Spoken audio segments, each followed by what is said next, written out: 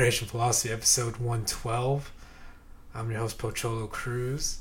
Thank you all to all the listeners out there, especially for the people that support me on Patreon. That's patreon.com, Patreon. You can find me under Pancreation. That's Pankration.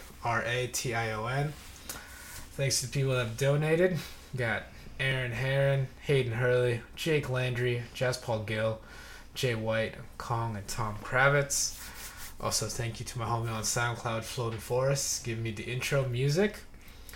And yeah, so for this episode, I got returning guests, Mike DeVore. Yeah, I'm back, baby. Who's the one guest that you've had the most? I think it might. Let's see. It might be either be you. I think it might be you. I'm taking that title, baby. That title. Where's my jacket? Like the SNL Five Timers Club. 5 Timers, yeah. Get a jack. Oh, but yeah, and then so we're here talking about UFC 248. Yeah, excited. Days. Yeah, I guess we'll timestamp this. It's currently March 4th, 2020. We're here at the coronavirus epicenter. Oh man, right here in this house. In this house, this is it. Ground zero. So speaking of which, dude, have you gone grocery shopping lately? Dude, I've just heard about. Actually, I have. I went grocery shopping Tuesday night, and it didn't look that bad. Dude, I was on Sunday. Okay. Me and my girl, we went to Trader Joe's, and everything was one in Totem Lake. Yeah, the one in Totem Lake, and everything was like sold out. Even like the dog treats that I get, Milo, those were gone too. Oh, I'm like, man, like Fido needs to prepare for the apocalypse. As well. I don't know. My feeling on that is that I like the people that prepare. I mean, cool, you're prepared. But it's like, if this did get to an apocalypse situation, I'm just going to your house. You just got some unexpected guests. It's like playing like a battle royale game, like PlayerUnknown's Battlegrounds. Yeah. And like you collect all the loot, and someone just kills you. He just comes in. I was like, oh, thanks for doing all this for me. Yeah, thanks for the level 3 helmet. Yeah. But yes. So I guess there's that, our little news. But so UFC 248 headlined by Israel Adesanya versus Yoel Romero. Israel Adesanya, we mentioned him already. I think we did a podcast before when we were talking about the Seattle International Comedy Competition. I think. Okay. Because we were talking about like him, like Israel Adesanya and his mindset. Oh yeah. You're right. Like building himself up. But yeah, I guess. Let's start with you. Like, what are your thoughts on this matchup, Mike? I'm just like every fight, I'm just excited for. Like, it's so funny how my life revolves around UFC. Yeah. Where it's just that's the one painful thing about being a comic. It's like, oh, we perform Saturday nights. Yes. But like now, I've been like making sure like I don't really get booked for like UFC events. But as far as my thoughts on the fight, I'm so nervous for Israel Adesanya. As someone who doesn't like know the technicalities of fighting, I want Israel to like be like the next legend, and it's a scary fight for Israel. Oh, for sure. I'm just excited the fact that like Israel like took this fight on head on. Yeah. Like how like a lot of guys are afraid of Yoel Romero. I would be afraid as well. They should be. Yeah. Those traps are, man. I know those traps. He was born in 1897. Yeah. But yeah, I'm just excited for it. Like, I'm nervous for Israel, but like obviously I want him to win, and like the fact that he's like taking on this challenge, I respect that a lot. Oh, for sure. Especially just a stylistic matchup. Yeah. In terms of how. Well, I mean, not even just stylistic matchup. Just like, I mean, as you alluded to, you don't need to know anything about fighting. You just look at Yoel Romero and you're like, oh, that's a scary human being. I don't know, what is that? Like, what is that beast? Yeah. That looks like a Cuban mythical creature. That's right. That's what that looks like. But just in terms of like the wrestling pedigree for sure, and then just the ridiculous athleticism for an allegedly 43-year-old man. Right. Yeah, possibly older, possibly. Let's see that birth certificate. Yeah. And then it's well, that's the thing, because you can easily like take a look at how they match up and how they've matched up against like common opponents. Okay. A common opponent for sure being Robert Whittaker in that case. But well, that's the thing. You can never there's this thing like MMA math where, Yeah. just because, fighter A beats B doesn't mean that fighter A will also beat fighter C. Even if fighter B or Yeah. fighter C beats B, Yeah. something like that. Yeah. Yeah, along those lines in terms of like that equation, because it just really comes down to like how it mainly breaks down to me, like how I look at it in terms of analyzing that. It's just like, okay, what is someone's like ideal like a game plan, or like what's their how do they fight in terms of that, and then how does that clash with how another person fights, and that's essentially what, because people will say, oh, styles make fights. That's like a generic term. That what does that even mean? So how I take that is that if you're a fighter, everyone says, okay, you gotta be well-rounded, but I mean, it's well-rounded to a point. I'd still say like the best fighters are able, they have like there's like a fingerprint to what they do. Like there is something that they do better, which is how they mainly win. Because if you're too well-rounded, it's like a jack of all trades, master of none. If you're a master of none, then it's hard to dominate somebody. Yeah. In that kind of sense, you're just like kind of merely competing. Kind of like how Khabib is with his wrestling and his ground and pound. Yeah, exactly. Yeah. Like you can just take like any all-time great, and you can really I really believe you can dissect them to like 3 parts of their game, and that's like the main 3 parts that they're gonna do. Like from there, I mean, you just mentioned Khabib. I mean, with Khabib, that's like, it's easy. You got forward pressure, like, pushing up against the fence, taking you down, and of course the relentless ground and pound and control. I mean, of course he's able to do all those aspects in like very nuanced, very high level in terms of that. But really, when it comes to like an ideal Khabib fight, you're gonna see those 3 things, and if some of those things are not working, then he's gonna have to adjust, but eventually he'll go back to his main points that make him good, like from there. So yeah, I think when I'm looking at like Israel Adesanya, for sure striking is, but that's striking, that's like one thing. I'd say like the big thing for Adesanya is he is a great at distance control, and also managing expectations in terms of like what strike he's doing. And what that means is like similar to like how a magician has sleight of hand, he's able to like make people not see what kind of strike he's doing, like from there. And I feel like that's when he's most effective. I mean, case in point against Robert Whittaker, like just the counter shots he was able to land on Whittaker, especially as Whittaker was coming in. I mean, that's when Adesanya is most dangerous, like for sure, like getting people when people open up and he's able to capitalize like on that. Yeah, that's what I look at it, especially as you see how his fights have gone. So how do you think, like, what do you think Yoel Romero has to do? I feel like he has to like put the pressure on, and like utilize his wrestling to get in close, because he has that explosive energy. Yeah. Well, so that's what you would think, but then I look at like, okay, how does Yoel fight? Like from there, really, he fights with. I mean, he hasn't really utilized like wrestling like as you would assume that someone of his pedigree would. Okay. Like he's not like, thinking about just the way he's fought before. I mean, because your habits become like how you fight, like that's kind of ingrained in you. Like okay. No matter, like you can, especially like, I mean, if you've been fighting for 10 plus years in terms of that, which everyone in this level has typically gone to that. There's really not. It's really hard to change from what you're doing. It's just like anything. Like if you have like a certain speech patterns, you just happen to keep talking in that kind of certain way. So I say like with Yoel, how he does it, he's a real big burst fighter in terms of like, it's like bursts of activity. It's not like a constant pressure. There's usually kind of like big lulls in activity where he seems like he's kind of like doing nothing, and then boom, just explosive, like a real burst like from there. So that's I think that's interesting in terms of that, because of like the unpredictability of it. Has been able to catch a lot of people off guard for sure, and there's especially like vaunted counter strikers like Lyoto Machida, like when he took him out. Leo, I mean, of course, also, I don't think really the wrestling had that big of a factor. I feel like Machida has always been a pretty good counter wrestler.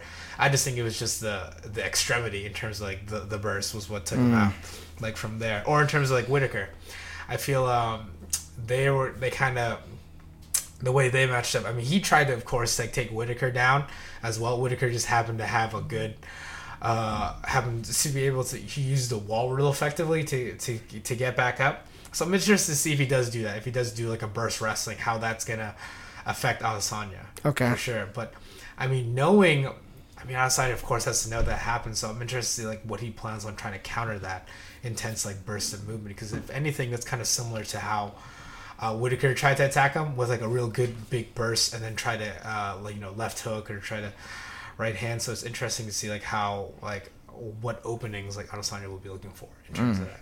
Yeah. Thank you for that very in-depth insight. Oh, yeah.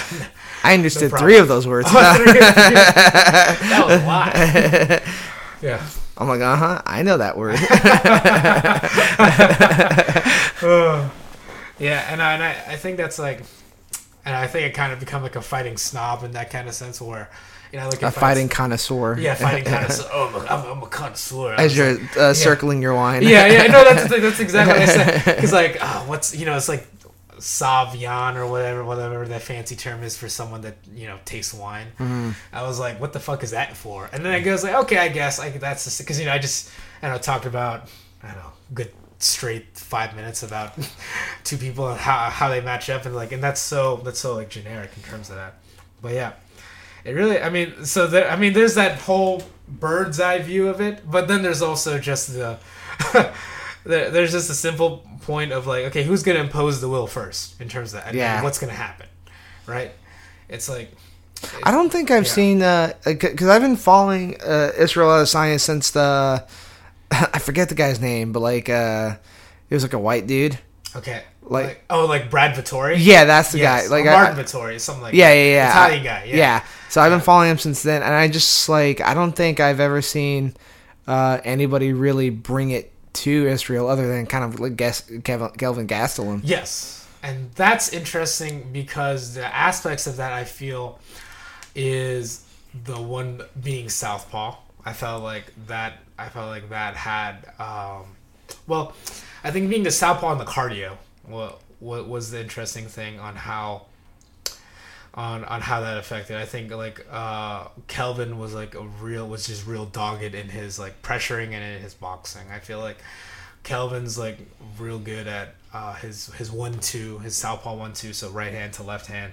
Like from there is like what he's real good at, and I felt like what he was able to do is he went straight line like 1-2, 1-2, and then hooked off it, which he was able to catch Izzy pretty straight on with a couple left hands, like from there. So yeah, I feel like that's an interesting matchup in terms of like how that played out. Do you think Yoel's striking is on the same caliber as Kelvin, or it's different? I would say I like Kelvin's boxing technique more, but in terms of like just explosiveness, it's hard to beat. Yeah. Like Yoel in terms of that. But yeah, I think because I really think the biggest thing that got Adesanya was just like the not hand speed, but just like the volume. Yeah. And then like the speed to go along with that volume, which Yoel doesn't really have in terms of that. He's really kind of 1, 2, maybe 3 strikes, if that. I'm just thinking of when he fought Paulo Costa, like last year, how it was just like real big, like if anything, like Costa's volume was eventually what got to Yoel because like they kept exchanging, but Costa's like volume and also commitment to body kicks is like, kind of how I felt like the pressure or his pressuring was what got him like the edge in that fight. Like, do you recall that fight? Which one? Yoel against Costa. Oh yeah. Like. Man, like they were just going at it. Yeah, dude, like juicy sluts. Yeah. Like that was a close one too. Yes. Like if I recall correctly, I think I had Yoel up like on that fight. Yeah. Well, I can see that, especially because like I remember first round they both exchanged knockdowns, and then there was like a real big burst of damage, like for sure. I could see that. Yeah. It's. Especially because it being a 3-round fight, like some big sways in combat could easily. Yeah. Like from there, man. Yeah. So yeah, I'm excited for that fight. Like if I don't like I might order it, but depending on where if I can catch the fight. Yeah. Yeah. I guess like what's the last fight that you're able to watch live? Oh, the live. Yeah. It was a Stipe DC too. Oh, nice. I was yeah, there which was also in Polo. Yeah. Yeah. Like with and then also I was there to watch Jorge Masvidal get the fastest knockout. Dude, the arena erupted. Oh, nice. It was a great feeling. Yeah. Like I'm debating whether or not to go see UFC Portland. Okay. But I know that's coming up. Is that April like, 11th? Is that Walt? Is it like Walt Harris? Like, I think it's Harris and Overeem. Overeem, yeah. Yeah, so Overeem will win the first 4 rounds in the 4.5 minutes, and then he'll lose in the last like 10 seconds. I like Overeem. Like to me, it's like there's people that that can get victory from the jaws of defeat, right? Uh-huh.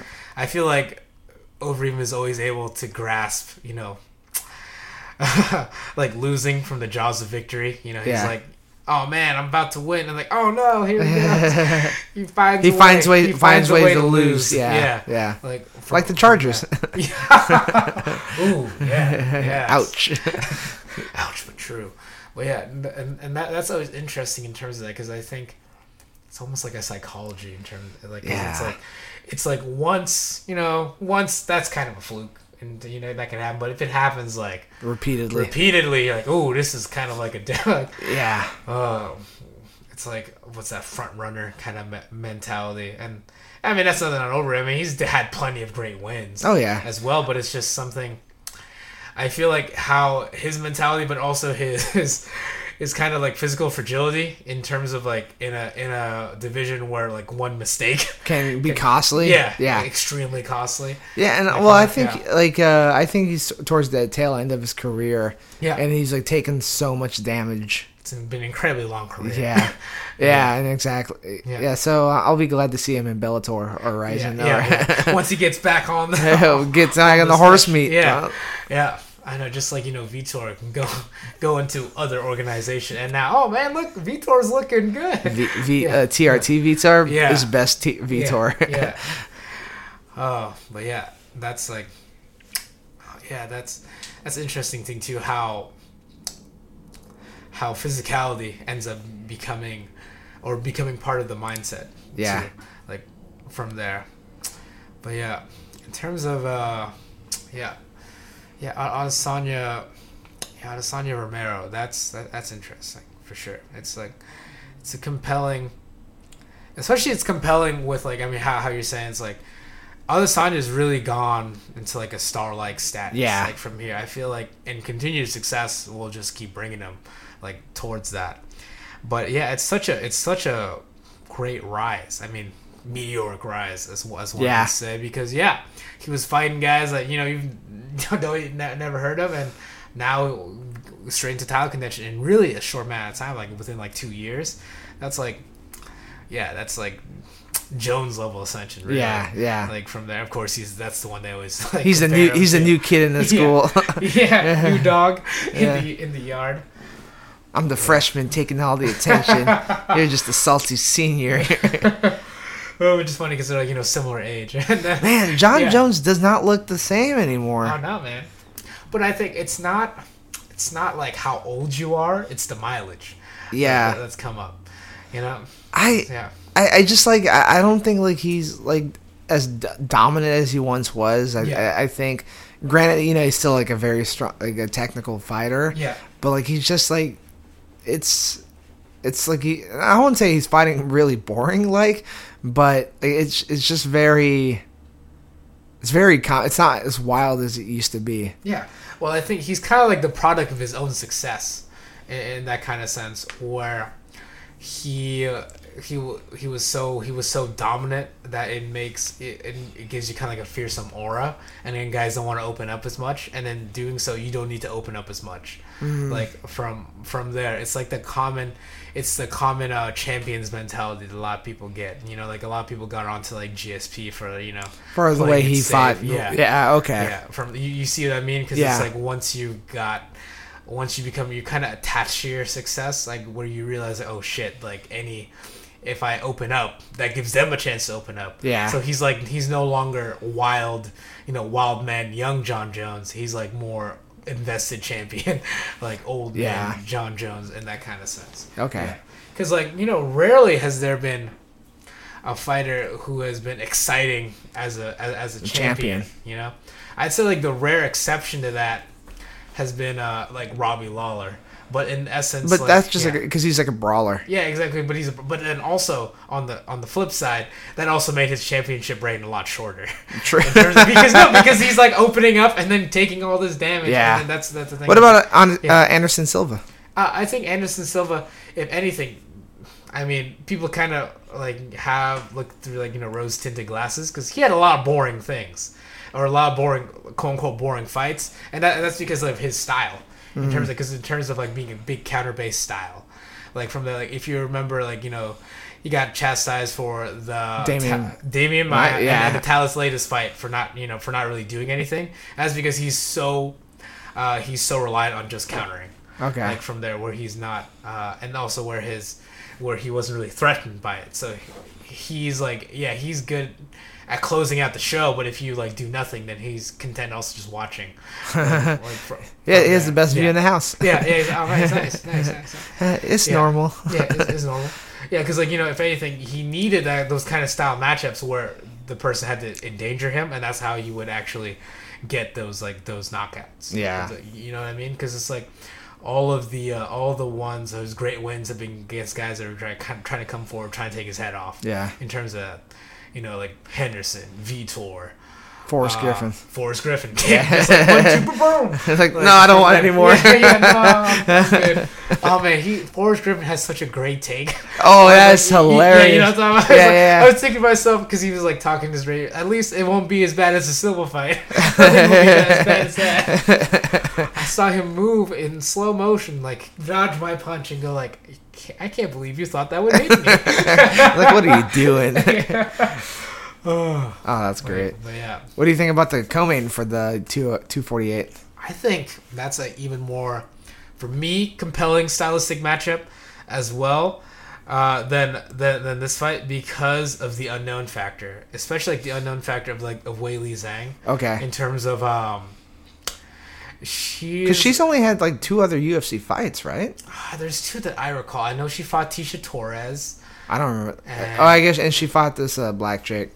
Yeah, I forget his name. I think I want to say her last name's Taylor. Yeah, Danielle Taylor. Yeah, Danielle Taylor. Yeah, and they were both decisions, and then kind of got a title shot against Andrade, and I was like, oh, whatever. Let's see how.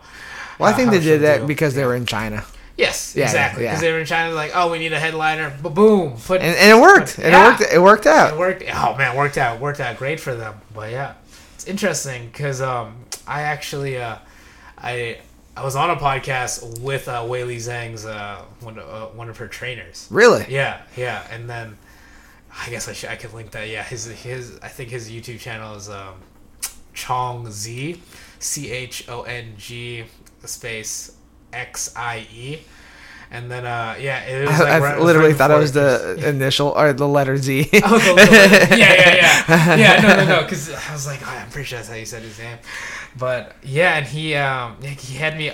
I think we talked like right before the first Jessica, or well, not the first, but right before she fought Jessica Andrade. And I mean, I was thinking like Andrade's gonna win, but I was like, oh yeah, well, I could see Weili Zhang like winning if she had good footwork and really just stayed away, or like not stay away, but like maintain the distance. Yeah, well, how you fight someone that just charging at you is you gotta find like a matador in terms of like small circles. Okay. So that they can't set their feet, and because like they have to constantly adjust, they're not.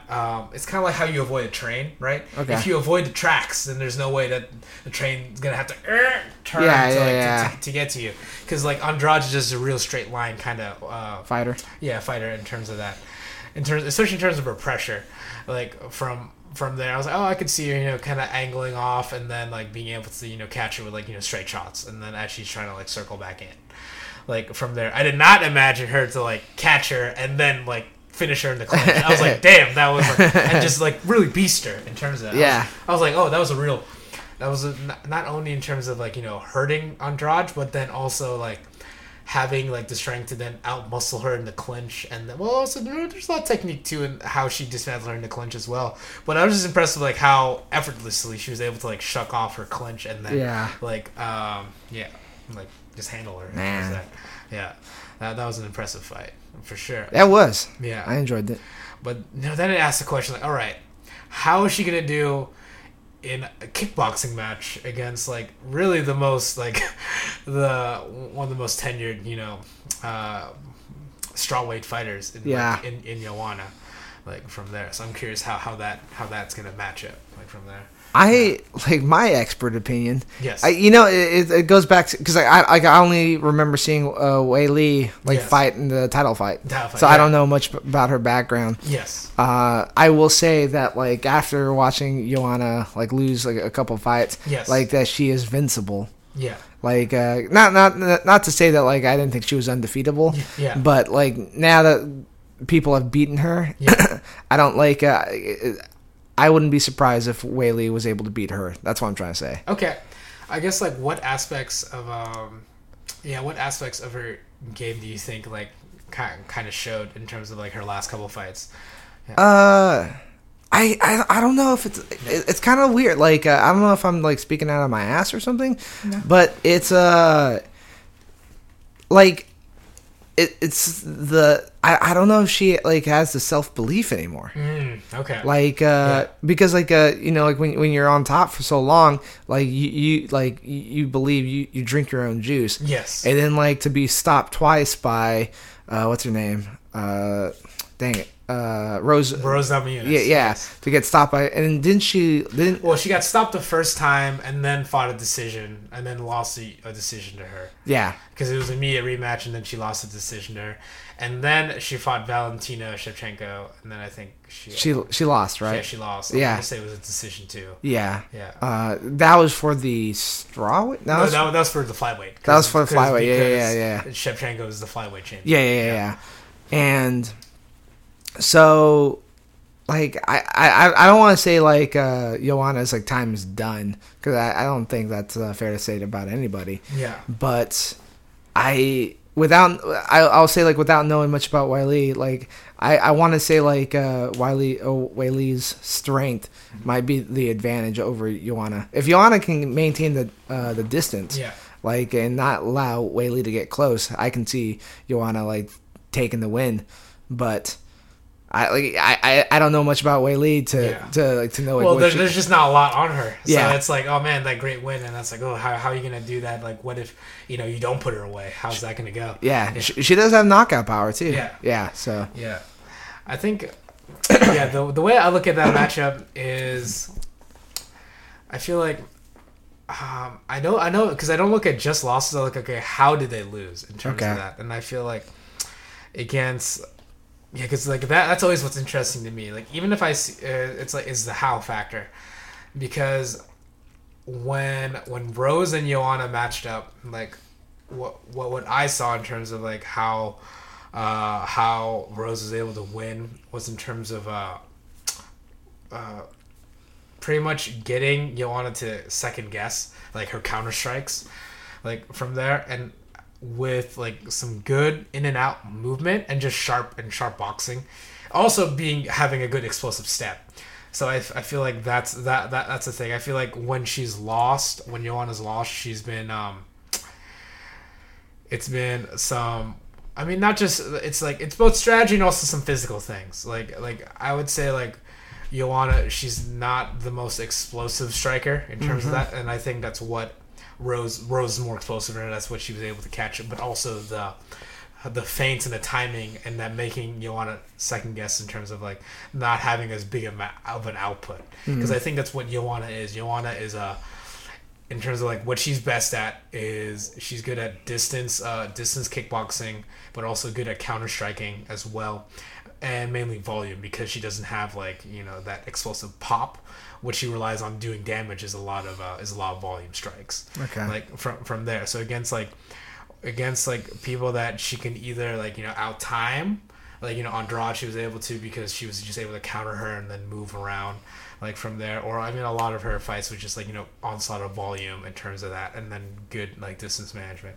So I felt like what Rose was able to do was like get her guessing from that, and then was able to catch her with like with some with some good timing shots. And I felt like it's the same thing too with Valentina as well, in terms of like the striking. She was, I think, one more explosive than her as well, and then just able to get her to guess, and it was a better counter striker, or just able to get her to like lull her in, and then counter strike off her.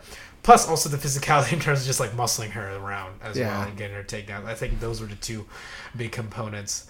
So now to how she matches up against Zhang, it's the physicality is the question mark for sure. Like, how's she gonna deal with that again? Because it's like another opponent that has probably is more explosive and is stronger than her. So how's she gonna deal with that kind of distance control? But in terms of like how is Weili gonna try to play the distance with Joanna in terms of that? Because she's not really much of a. I don't really see her in terms of like feinting or counter striking in terms of that. So it'll be interesting to see like how's it's gonna play out like from there. Nice. Yeah. I'm excited. I'm just excited for both fights. For both fights, not there really isn't. I mean, like I was watching. Do you watch the Embeddeds? I was meaning to watch it, but I haven't seen that or the countdown. I feel like as a hardcore fight fan, like those Embeddeds like really brings the hype. Yeah. Like there's there's this Chinese fighter on the main card that they Oh, is it the Leech? Lee Jingling? Yeah. I was like, oh man, I feel like, am I saying that right? Yeah. Like just looking at his like footage from the Embedded, like he looks explosive. So I'm excited to see him fight Neil Magny. Isn't Magny coming off like a USADA suspension? I think so, because I think I haven't seen Magny fight in a while. But his last fight against he fought Ezekiel Dos Santos, I'm pretty sure, and that was real shocking to me. Talking about Lee? Yeah, against Lee. However. Jingling.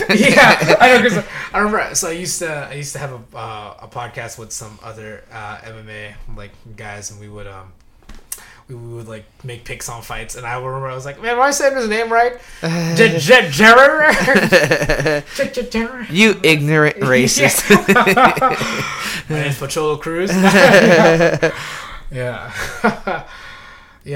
think that's an interesting matchup in terms of that. He's an explosive striker, but he's also just a big welterweight in terms of that as well. Yeah, so that's an interesting matchup because Magny's never really, how he's done is like mainly grappling and volume. It's not really much horsepower in terms of he's like a long, lanky kind of guy. So interesting to see how that matchup goes. Yeah. I'm also excited for the prelim feature bout. Sean O'Malley versus Jose Alberto Quinones. Oh, yeah. I'm just excited for the Sugar Show. Show. I've been watching him on Twitch. ready to put his Fortnite skills to use. It's all come down to this. Yeah, right? he hasn't fought since that. Oh, yeah, that USADA. Yeah. He fought the USADA. Yeah. And he's been out for 2 years, man. It has been 2 years. It has been 2 years. Like, I had to double check that. Oh, damn. Yeah, I didn't even realize it was that long, but yeah. Man, I've been playing Twitch a lot. Yeah, I know, right? They're like making fun of him. It's like because with his like new tattoos and his hair, he looks like Post Malone. So they're saying like Post USADA Malone. Post USADA Malone. Nice. He does.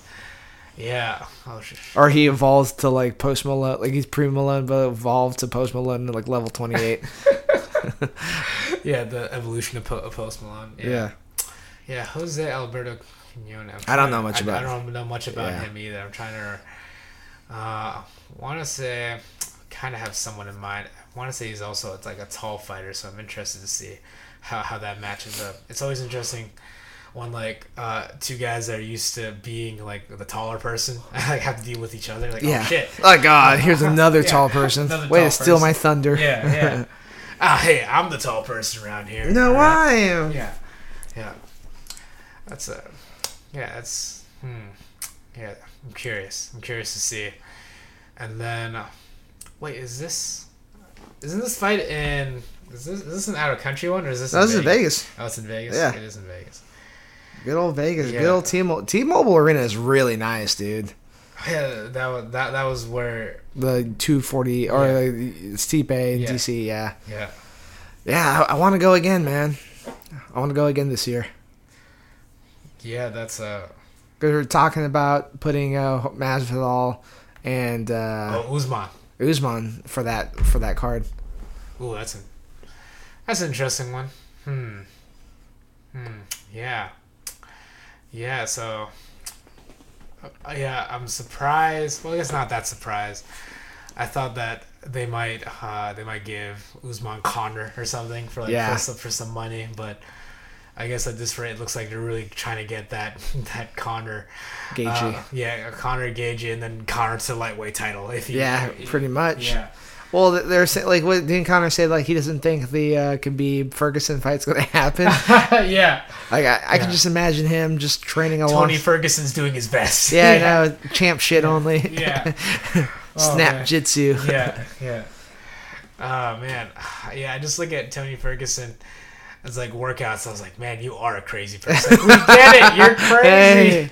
Yeah. They're going to use a sledgehammer while balancing on a medicine ball. Yeah. While like going over a fire pit. I know.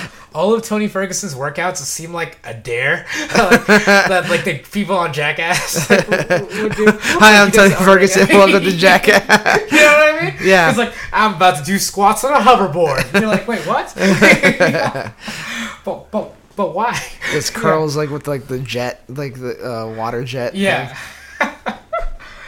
Well, yeah, it doesn't seem much of a workout as it is like a physical challenge. In terms of, but yeah, like that's some Final Destination stuff. I feel like he's doing. Yeah. But yeah, I think that's a really interesting matchup for sure. I'm excited. Yeah. Because with what are you referring to the Khabib Ferguson fight? Yeah. I feel like because Khabib always like takes the fight to the ground. Yeah. I think Ferguson's like really comfortable there. Yeah. So I'm just curious to see like how like. And plus, Ferguson's cardio doesn't go away. No. So, like, I'm just curious to see it. It's also ridiculously tough. Yeah, so I'm just excited to see, like, how that fight will play out.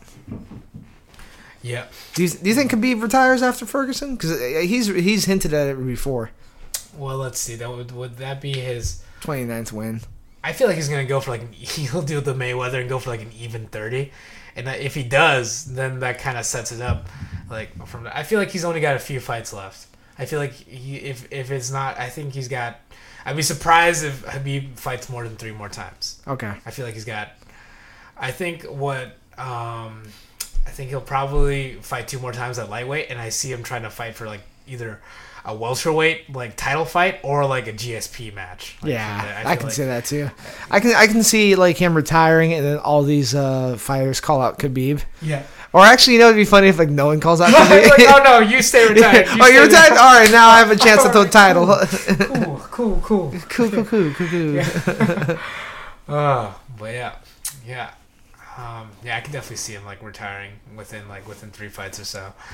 But do you got any fights coming up or? None right now. No, I got I know I'll probably fight again, maybe at least once. 2020's your year. Yeah, 2020. Hashtag hindsight 2020. Yeah, hindsight 2020. I don't even know what my record is. Doesn't even matter. Doesn't matter. guys. Starting 0-0. That's how it goes. But yeah, 2020 hindsight. Yeah, and I'm still I'm still training and still enjoying all of that. And if anything, it's like. I'm enjoying it like more than ever. I try to keep it. Try to keep it light in terms of that. It's like, man, this is good. This is gonna be like a lifelong journey. Yeah. I'm on anyway. So it's like, if I want to compete or not, that depends on me. It depends if I want to. Yeah. And if my body is able to, like. For Do you, sure. so like mentally and physically, you still feel like you want to fight? Oh yeah, definitely. Yeah. Like right now for sure. Yeah. And it's like, Yeah. Did you see the Yeah. BuzzFeed? I saw this BuzzFeed video Okay. where this one BuzzFeed person Okay. trained for like I think 3 or 4 months. I saw that. It's like 3 or 4 months until like training. But yeah, no, I did not watch that. Okay, like Yeah. no, it was interesting, like to go from like not having any Yeah. technical background Yeah. to like getting himself into a fight. Yeah. Like it just showed like a lot of balls. Even though they interviewed sure. they interviewed his like coworkers, and they're like, "What do you think about him He's fighting?" gonna do that? He's Yeah. he's like, "Oh, I feel sorry for him. He's gonna lose." He's like the nicest person. He's like, he's so nice. Why would he Yeah. want to do that? Yeah, So, yeah. but he put the time in. He took Yeah. it seriously. Yeah. Unfortunately, he didn't. Spoiler alert: he didn't win. Oh, what? Yeah, I know, right? Yeah, yeah. But like he lost to a guy who missed weight. It was an amateur fight, yeah, and yeah. like the first parts of the fight, like he looked comfortable. Nice. He just got caught in a guillotine. Yeah. Yeah. Hey man, I mean, with amateur fights, I mean the way I look at it's like amateur, so it's like the open mic of fighting. Yeah, yeah, yeah. In terms of that, because man, there's some amateur cards where some guys go in with like, dude, did you even train like, before this? And some guys like, oh wow, because like, but few goes, oh, this is polished. Like you can see this guy keep going. Like from there, but most of the time, like amateur fights is like a grab bag of talent in terms of that. Yeah. Yeah. Okay. But yeah, I mean, Is there like a regional like pro like pro? Is there like a promotional like organization up in the Pacific Northwest? yeah, there's a couple small like regional promotions. There's a Cage Sport in Tacoma. They mainly have it in the Emerald Queen Casino. Oh, Yeah. I've seen Yeah. that. Okay, yeah. That's one. I know there's also like there's a pro slash some amateur card in like Snoqualmie Casino Okay. as well. I believe that's called Rumble on the Ridge. I think I've been to that Yeah, before. Yeah. Yeah. And then there's also one I believe it's called Rain FC, and it's like near like the Olympia area. Like, Okay. From there, those are like the. I mean, mainly the only pro one I know is like Cage Sport, but it's like pretty low level in terms of, it's like pretty much guys that are just getting out of amateur. Okay. Like from there. Working their way up and Yeah, everything. yeah. Working. It's not like I would say like a national kind of, because like when I say national, I feel like ones that are like one step right before like bigger competition like UFC or Bellator or Like LFA or something like that. Yeah. I say like LFA or let's see, what was that?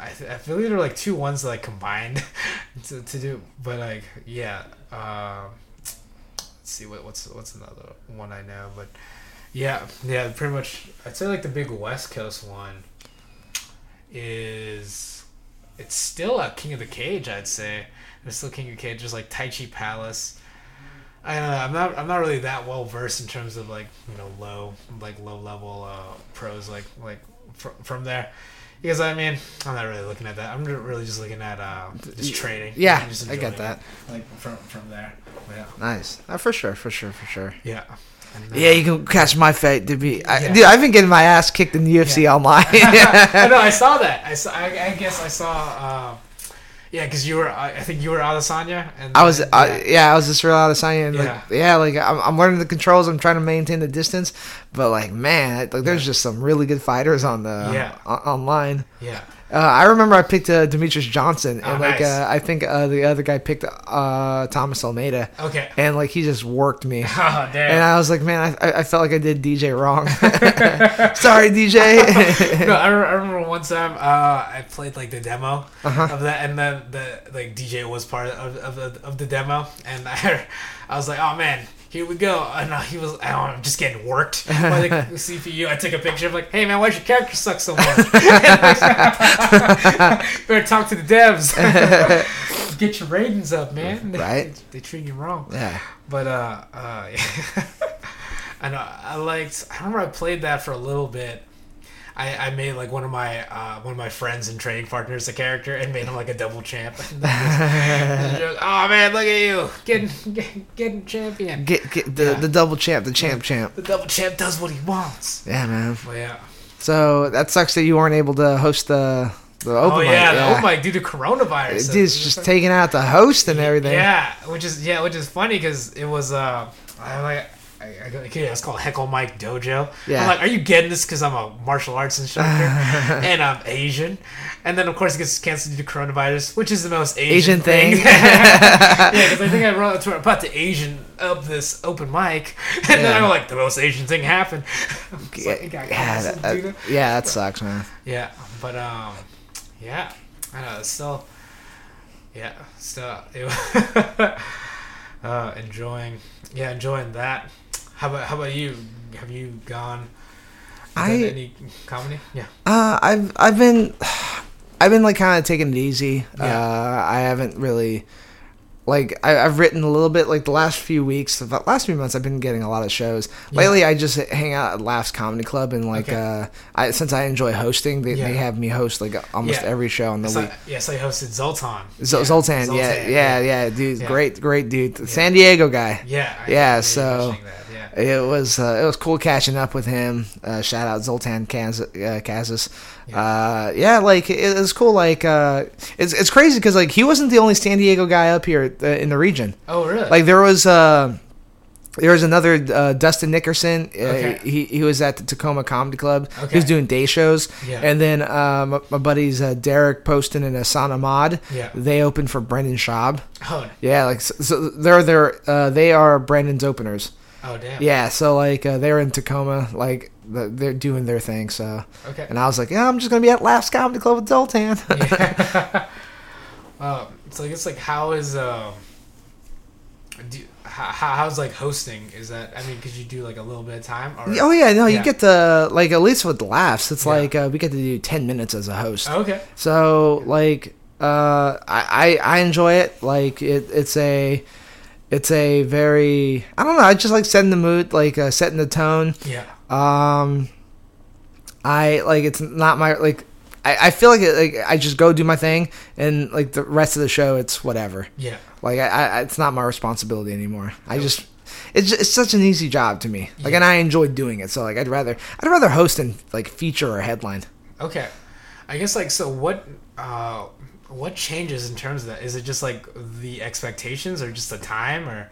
What do you mean, like, to go from host to feature? Yeah, like, I mean, like, what changes, like, for you? Like, what makes, like, I guess, like, the hosting, because, like, like you said, like, the rest of the show doesn't really matter in terms of that, or, like, what's the difference for you? When it comes to headline, I feel like you have to work a lot. You have to, because you're up there for 45 to 60 minutes. Okay. And, like, and granted, there's always, like, I feel like, you know what it is? I feel like I don't know if it's because I'm scared, but, like, it's because it's like, if I'm having a shitty set, it's like, I'm only here for 10 minutes. Yeah. Or if I'm in like a shitty room, I'm like, I'm only here for 10 minutes. But like, just the idea of having to, like, sit through, like, a 25-minute set or an hour set, like, having to, like, deal with, like, the low energy or just a shitty room, I think that does not look appealing to me. Got it. So it's like that. It's like a marathon. Yeah. Because it's like, it could go good, but also it could just suck. Yeah. And then the suck would last. I've done a bunch of gigs where, like, I was featuring, and like, the suck lasted pretty long. Oh, damn. Yeah. It's like, oh man, is my time up? Nope. Still going. 2 minutes. All right. Okay. Oh, well, yeah. That's the thing. Especially in terms of, like, perception of time. If you're having, like, if it's not going well, it seems like it's lasting forever. Yeah. Exactly. Oh. So that's my big thing. It's just I don't know. It's just like never, like, I mean, I may want to feature. Like, I don't mind featuring, but, like, I just enjoy hosting. It's just, like, a less amount of time. Obviously, you don't get paid as much. Yeah. But, like, I think I'm a good fit for hosting. Nice. Yeah. Yeah, you're just enjoying that aspect. Because I know, I mean, as you talk about in your podcast, the Open Mic podcast. Represent. Yeah. Live on twitch.tv/It'sMikeDeVore. Yeah. And YouTube now. Yeah, YouTube. I got a YouTube URL. Yeah. Yeah. Oh, yeah, because you got 100 subscribers. Yeah, that's right. Yeah. I'm making waves. Nice. So I guess, like, how has, like, because I know you kind of shifted and doing more content. Yeah. With that. So, like, how's that aspect? Like, It's Yeah. it's a lot of fun. It's creatively. I mean, it's like it's time consuming Yes. to like record everything, to create like edit videos and everything. It's Yeah. really time consuming, but I think it's for me. It's like creatively like I enjoy it. Yeah. It's very fulfilling. The main reason I did that was because when I first started stand up, my whole idea was to like I want to make a living doing stand up. I want to be Yeah. like a headliner. Yeah. Like, this is like years ago. I'm like, Yeah. I want to be this, I want to be that. Like, Yeah. and then the more I get into it, the more I realize it's like, unless like you're a draw, Yeah. like you're going to be doing like mostly like road work that you don't want to do for the rest of your career. Yeah. So I didn't want to like be like 20 years into the game and like having to struggle to find my next gig. Yeah. So the whole point of like me starting my YouTube channel, my podcast, and my Twitch was to be like, all right, let me create something for myself that I can control. Yeah. And like hopefully that like they all tie into one another, like the YouTube to the podcast to the Twitch to my stand up. Hopefully that builds a following so that way Yeah. I can provide and sustain myself. Yeah, for sure. I mean, yeah, just finding things that you like to do in the creative aspect, I think, is a big thing. But yeah, I think that's an interesting thing too in terms of like looking at goals, and goals shift. Yeah, You know? exactly. It's like, especially like once you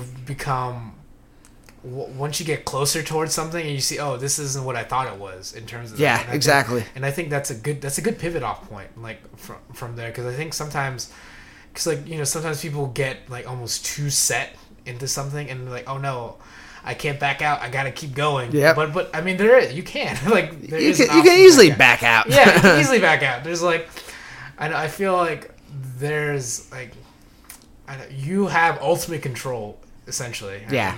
Most things, like for where you want to be. So it's like you don't need to keep putting yourself in a bad situation. Yeah. Like from there, yeah.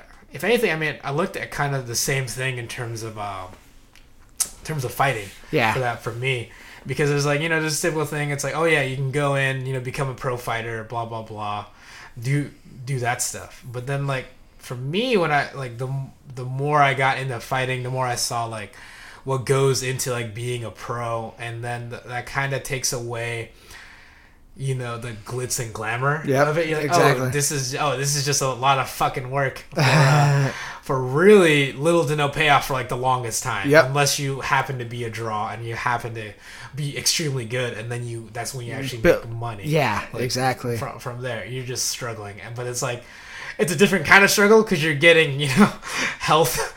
You're getting your health taken away. I was like, ooh, that's not worth the health. Yeah, for me. what was it? Ross Takash was in my was on my podcast the other day. Yeah, and I watched like, that. Yeah, like you watched it. Yes. Like so you saw the part or like he was talking about, it's like how much bullshit are you willing to put up with to get how much you're willing to suffer.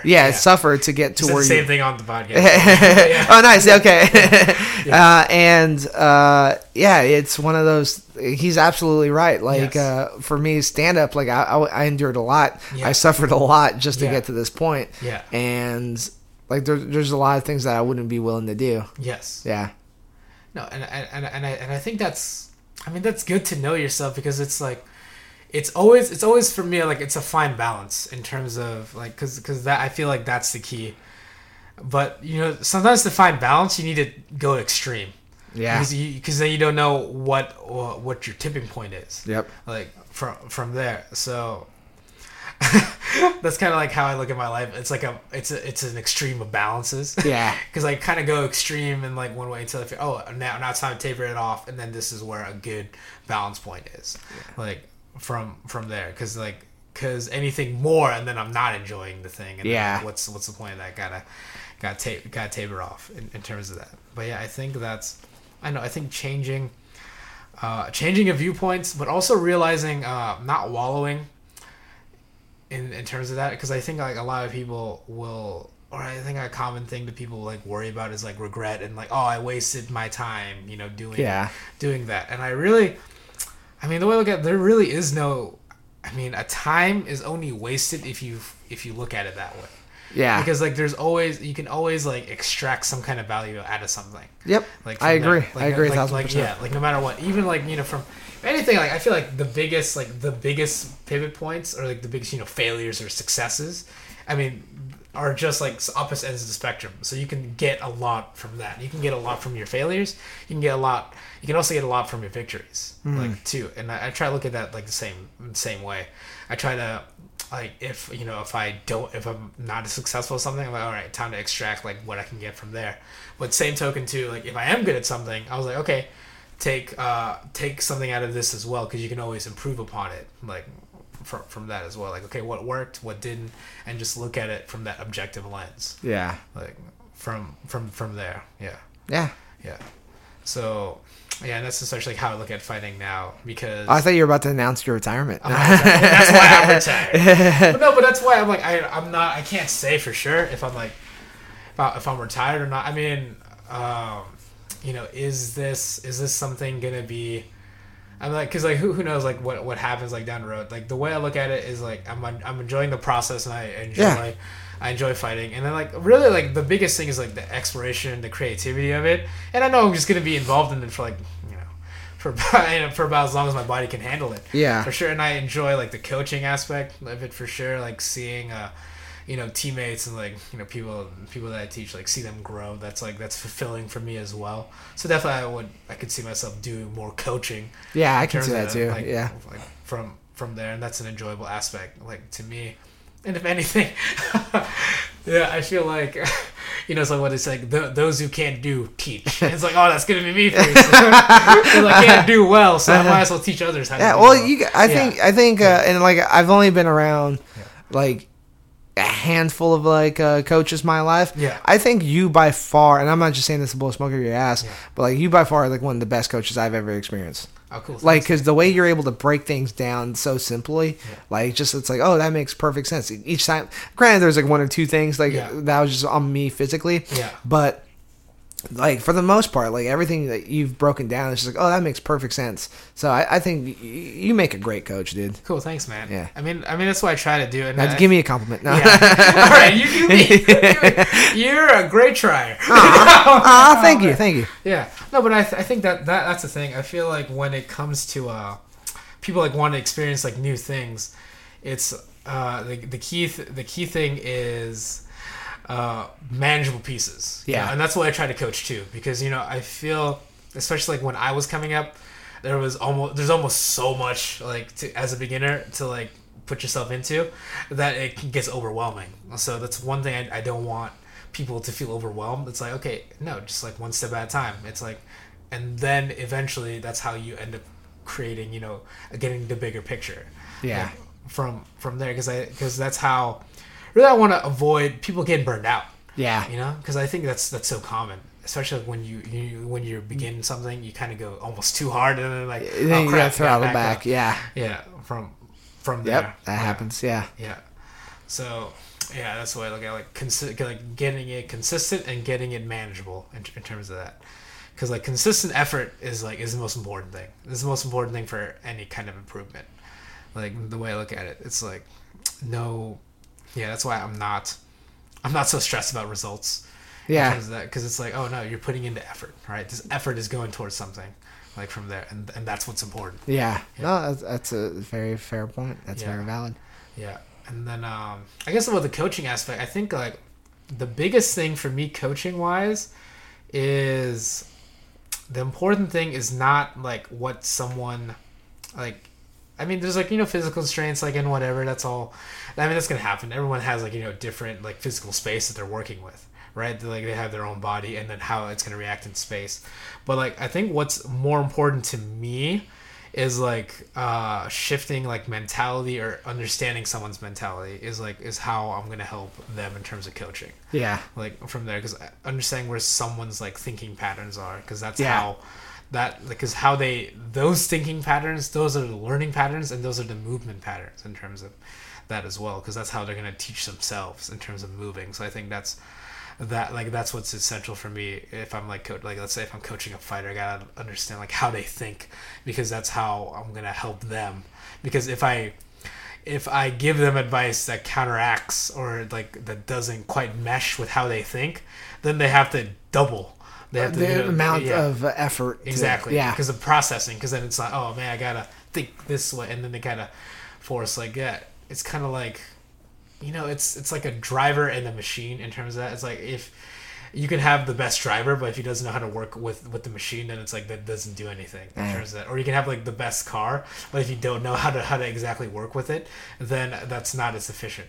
Like from there, so that's why I look at things when I'm cornering people, or if I'm trying to like teach somebody something, like from there. And switching gears here, Yeah. like what you just said would make excellent like Instagram clips. Right? Yeah, I should show you how to Yeah.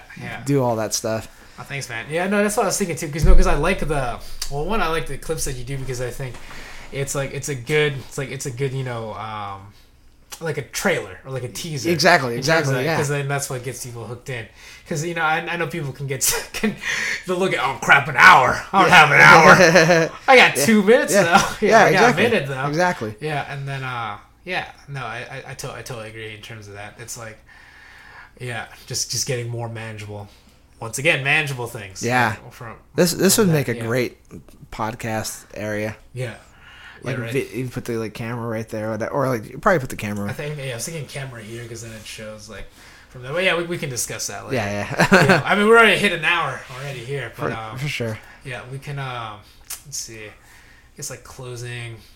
Yeah, I guess closing statements. Just like it's Mike DeVore. Yeah, just follow me on Twitch at twitch.tv/it's Mike DeVore. Yeah. That's where I stream my games. I've been playing other games lately. Oh yeah, no, I saw that you're playing that Ori and the Blind. I just beat it last night. Is that a platformer game or is that? It's a platforming game. It's kind of like a very beautiful Super Metroid. Okay. Like that's what it reminds me of. Yeah, wasn't that made by like the same guys that made like Ico or Shadow Colossus? Or am I thinking of something else? You're thinking something else. Okay. But I'm actually going to be playing Shadow of the Colossus next. Shadow of the Colossus. That's the next game. That's today. I'm going to be playing that. Oh, nice. Is that the like PS4, right? It's PS4 remastered. Yeah, remastered. So, that's a game I played on PlayStation 2, and I was like, oh man, I never finished that. But I feel like it's me for like a lot of games.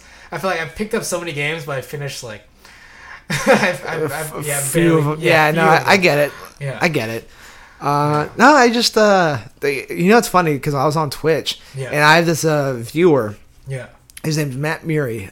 Shout out Matt. Yeah. And he because when I first, obviously I was playing Mario Maker. Yeah. Then I got burnt out on that, so I started playing. So he introduced me to the Dark Souls games. Yes. And I was like, oh, these games are fun. And then I played like Dark Souls 3, Dark Souls 1, beat them both. Yeah. And then I started Bloodborne, but I got burnt out on that. Yeah. So he like straight up made a list of games, like, hey, check out these games. Yeah. And I just picked one off the list, and like I was like, oh, this is actually a really good game. Nice. So like so if it wasn't for Matt, I wouldn't be playing other new games.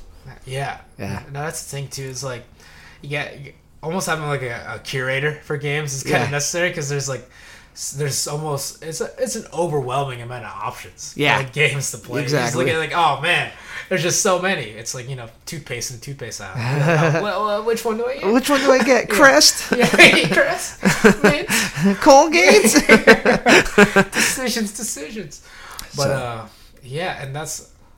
I don't know, like when I look at myself and like trying to complete video games, like man, what is it that's making me not complete these games? And I was like, it's possibly like because like, it's a time investment. Yeah. I mean that's the biggest thing. And like so, and then like I think when I used to play video, because I used to like be the same way. Yeah. Until like Twitch, pretty much. Yeah. But like I feel like it's like okay, I have this amount of free hours today. Yeah. And but I only have X amount like tomorrow. Yeah. And I have none the following day. Yeah. So you go weeks without playing it, and when you jump back in, you're like, where do I go? Yeah, like, that's the thing. I recently booted up a game like Yakuza, like Kiwame or whatever. However they pronounce that. But yeah, I hadn't played. Well, I put like a lot of. I think I put 16 or something hours into it, but then I haven't played it in a couple months, and I was like, oh shit, what was I doing? Exactly. I was like, where was I? Yeah. Like from that, how do these controls? Because oh no, because it's like a fighting. Well, it's like a beat 'em up kind of game. Yeah. Like, it says controls, and I kind of forgot how to do controls. Yeah. But the enemies are difficult now, so I'm getting my ass kicked. Like, oh shit. I was like, I get it. Damn. But Yeah, I don't know. I think it's just mainly me talking to myself, like, man, okay, how do I keep my? It's almost, I don't know.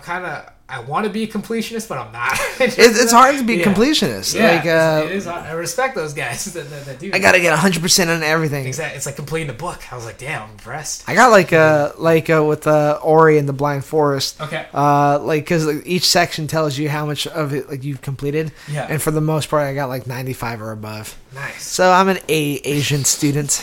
Yeah, getting those A's. Getting them A's. A's. Yeah, I know that's the thing too, and I feel like I've got such a bad habit of getting like a new game while I'm still playing. Like, Yeah, every game, yeah. 'cause it's like, oh man, look at this new game. Did But you then beat I start- Pokemon? Yes, I did beat Pokemon. Okay. But that's the thing. There's a lot of things. Yeah, well, Pokemon's one of those ones I always beat. Like I gotta go. I think I beat it in like 2 days or something Nice. like that. I don't know if it's just maybe it just triggers like the fight mentality in me, where like I gotta beat everything. Yeah, Like, I gotta from there. fight everything. Yeah, I gotta fight everything. But because that's the thing, it's easy for me to go and battle like gym leaders, but when it comes to like catching this stuff, I'm like, I'll catch some stuff if it makes me stronger. But it's like the other. I like the battle. Like, what always gets me is like those continuous like battle towers, or like where it's like gets progressively harder. And Yeah, harder. yeah. I was like, I like those. When it comes to like exploring, I'm like, explore whatever. See the sights. I just want to fight. I know. I'm here to win. Yeah. I'm here to be the very best. Yes, like no one ever was. Because like I got a friend who was like, oh yeah, check it out. Oh, look at all the scenery. Look at all this. Look at that. I was like, scenery. I'm here to win, motherfucker.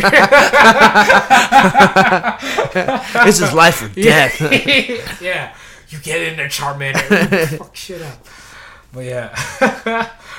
I guess that just reveals some about my mentality. Well, you are a More than fighter, anything. man. Yeah, it's just how it goes. But yeah. All right, man. Well, it's Mike DeVore, and yeah, thanks again for your time. Thanks for having me, We man. start with these fights, and then I guess who knows? I guess maybe if we watch them, we'll talk about. Yeah, we'll talk about it again. I am the Yeah. number one returning guest. So. Yes, no, yeah, gotta hold that belt. Gotta hold that belt. I'll bring a WWE belt next time. I'll bring my belt. I actually have a WWE. Oh, you do? Like I know we're wrapping up right now, but Yeah. like when I was in the Navy, Yeah. I worked in this one work center. Yeah. And like I was like the self-proclaimed best at my position. Yes. So I ordered a WWE belt and Yeah. just carried it into my work center every day. I'm like, I'm the best. Yeah. Oh, actually, that's one thing I would like. I would want. A part of me wants to fight until I get like an amateur belt. Okay. Because I was like, oh man, it's always something. It's just like, I don't know. Belts are just cool. Like, Yeah. I felt like when I had I was in the amateur or not amateur. I was in amateur fantasy football. I was in the fantasy football league. Uh-huh. And then our prize, because it was me and a bunch of fighters, our prize was a belt. And That's awesome. Yeah, and I won. I was like, yes. That's I awesome. feel so accomplished. It's like it's like a big, looks like a WWE belt. Yeah. But it's like a football. I was like, oh, this is cool. Like, That's pretty dope. Yeah, it's just dope. I feel like more things should be belts, but like, yeah, if like. I don't know, like screw a trophy. I feel like a trophy. Like I don't. Yeah, see trophies that. are old school. Trophies, are old. Yeah, that's old. Okay, bring a belt. Championship belt. That's where it's at. Can you imagine if the Super Bowl like was a belt now? Oh man, that'd be cool. But Yeah. yeah, I know. I was trying to think, and that's the thing too. I'm trying to look at other competitive things, and then get a belt for that. Like I don't know. I want to start playing poker, and like, or if they have a belt for it. Yeah. I want to do like a poker league, and then just have a belt. Yeah. Like, Or like Yeah. badminton. yeah, badminton with a belt. I'm the baddest badminton player out. Put the bad in bad. I'm the bad boy of badminton. Oh, the Baron of badminton. Yeah. Oh, jeez. But yeah. All right, man. That's been Mike DeVore. Thanks, man. Thank you. Number one returning guest.